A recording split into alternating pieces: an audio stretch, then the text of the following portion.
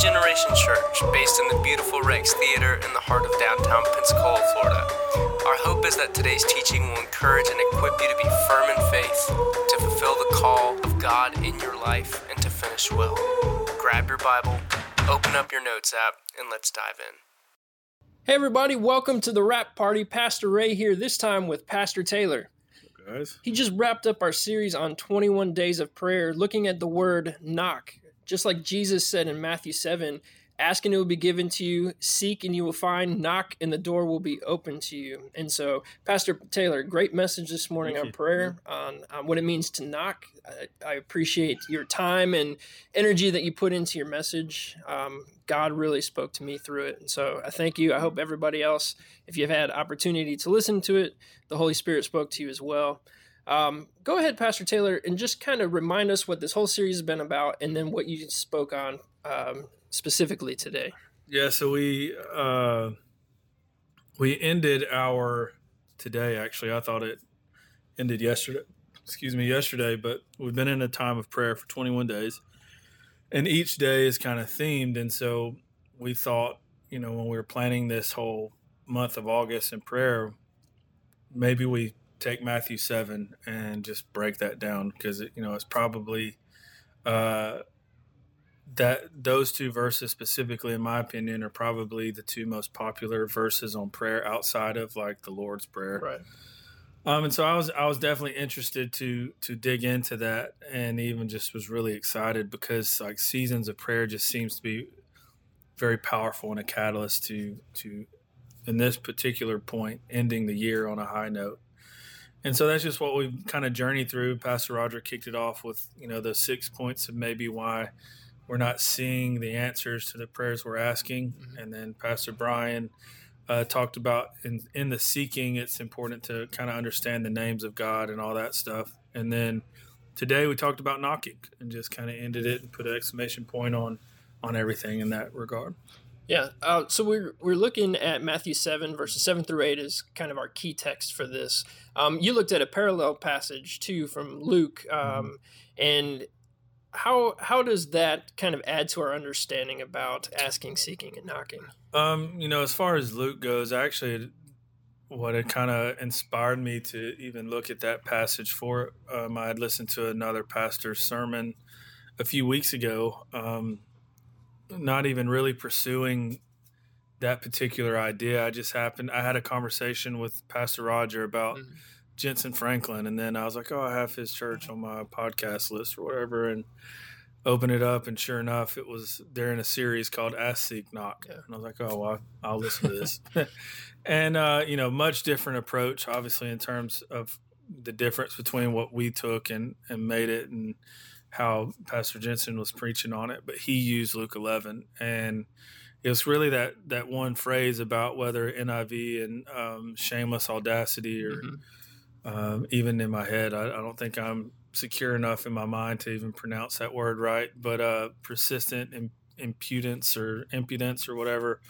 And I think that really spoke, to reading that, really spoke to the word knock, because you could get all fancy with it and even get on a commentary or look up the original language for the word knock. And I did that. And the only definition for knock was to knock, right. And, or to knock and open a door. So like not very super spiritual, like, whoa, like heavy revelation kind of deal. And so to read that context and even that wordplay, like that's what I love about the Gospels is like, you get a different perspective on everything. And this really spoke true to that as well of just like, I loved how it said that the friend doesn't just answer you because it's a friend. Because let's be honest, like, I think the issue would have to be way more severe for me if I had a friend knocking on my door at midnight asking for bread. Right, yeah. And so I saw that it really opened up a perspective for me, and that was why I chose to kind of parallel and walk those side by side. Yeah. It's interesting how you talk about the language, and it just literally means like to knock on a door. Nothing deep, Yeah. remotely, Yeah. so. And so it's appropriate then, in your message, you talked a lot about doors. And so I thought maybe we could just chat about doors for a few minutes, as amazing as that doors sounds, But you gave some good door analogies. And a few of the things that stood out to me was when you said that you were talking about a restaurant specifically, but you said a door at a restaurant is for you to enter inside and experience what's going on in there. And I think that's a lot what our prayer life is supposed to be about, right? It's about walking through the door that God's behind, like you talked about, and then experiencing everything he has for us there. Another thing that you said was you asked a question, what door are you knocking on? Can you kind of unpack this a little bit, like what it means to knock, like just from a literal sense into the spiritual? Kind of literally, and back to that whole kind of restaurant analogy is like, for me, it's like, we live here in Pensacola, and if you have a Facebook, there's like the Pensacola Foodies Facebook page. And in terms of a restaurant, like any restaurant, these people go in through the door, experience what it has, whether it's the atmosphere, the vibe that restaurant's giving off, all the way down to their food and how it tasted. And, on that Facebook page, more times than not, it's usually negative reviews, but I say that to say, like, it's the same with God's presence in terms of, like, when we enter into God's presence, that is what changes us. Mm-hmm. I firmly believe that, like, apart from God's presence, there is no real answer to the prayer that we're praying. Because, like, and I don't remember if I shared this in both services or not, but the whole idea of, like, is the prayer that we're praying, is that answer going to change our life or the world around us? And that's just kind of how it ties it from like kind of a literal to a spiritual sense, is like, I try to have this perspective of, okay, yes, some things I'm praying for are me specific, whether it's the healing of a sick loved one or a family member, or an opportunity, or like, yes, all of those impact me directly and individually. But at the same time, even if those impact me directly and individually, am I using that to spread the good news of Jesus to other people?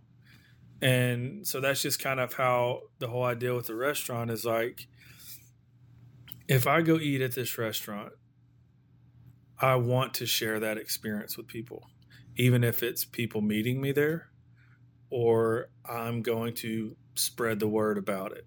And it's marketing. Like, that's what marketing is. And so we have an opportunity to enter in through God's door, so to speak, into his presence, into his perfect will for our lives, and then share that with those around us. And I think that is the gospel. That is the flavor, or however you want to look at it. Like, that is the goal of the gospel. Like, Jesus didn't die to save us so that we could just be casual.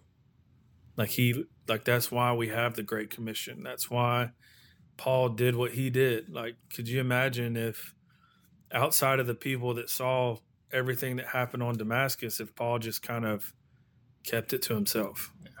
Like, would 2/3 of the New Testament be written? Would these churches all over these missionary journeys be planted? And I think if we continue to knock, the very thing we're knocking for is God's presence, and then we share that with other people, then we really understand the aspect of that verse. Yeah. So that's really good. As you were talking, I was just kind of thinking about, our goal for prayer shouldn't be, it's like what, I think it was what Pastor Brian talked about, it's not what we can get, but we're seeking who, it's God that we're seeking. And so there's the real answer for prayer is just to be in his presence. And I think maybe we can look at answers to prayer as things that build our faith versus like, it's not answered prayer that improves our life. It's just that presence with God. You said, you were talking about persistence. That's like the common word for your message today. Even that term, shameless audacity, it made me think of King David when he's worshiping the Lord as they're bringing the Ark of the Covenant back into the city. And he's just like dancing in his knickers, and his wife is like, "What are you doing?" But it's just this abandon, this shameless abandon. And that's the sort of prayer life that we should have. You said a few things as you were kind of unpacking your main points, and I just wanted to kind of throw them out there, and maybe we can talk about it for a bit. But you said to keep your eyes always on Jesus, to hope in Jesus, and then I liked this phrase. You said, "Knock until bloody." This idea of like we're just going to keep knocking on this door. I think like kind of with that phrase you just ended with, I shamelessly have an obsession with like crime stuff. Maybe that's a second calling. I have no idea. But, on some of those shows, you see like someone being chased and they make it to someone's house and they're just, banging on that door. Like my survival is at stake. Yeah. If I can get to the other side of that door, I will survive. And I think that has to be our perspective. Like, we'll never understand the hope that we think we have in God or the love we experience from God if we're not willing to pursue him in that sense. Like, you could even flip the script a little bit, and I hope this makes sense of like, God shamelessly loved us so much that he sacrificed his son. Like, he was not sorry. Like, he shamelessly pursued us and sent Jesus to the cross as our sacrifice in our place. And it's like you turn the tables and you're like, I need to pursue God with that same shamelessness. Like, whether I'm praying for a job, the healing of a sick one, or more money financially to be financially stable, regardless. Like, I think, and I also even think that plays more to just the mindset that gives us. Not necessarily like, because I'm shamelessly praying for this, that God's going to answer it faster, but it's the perspective and the heart change that comes from that. Yeah. So, yeah, it's just that scripture comes to mind. The prayers of a righteous man, the fervent prayers of a righteous man avail much. It's this idea of, and the much isn't answer to prayer. It's so much more than just simple answer to prayer. It's, again, being in God's presence, and really so much of prayer is tied to worship. You even said that worship fuels our prayers. And I think that was an important point. I think a whole sermon series can be preached just on that idea there.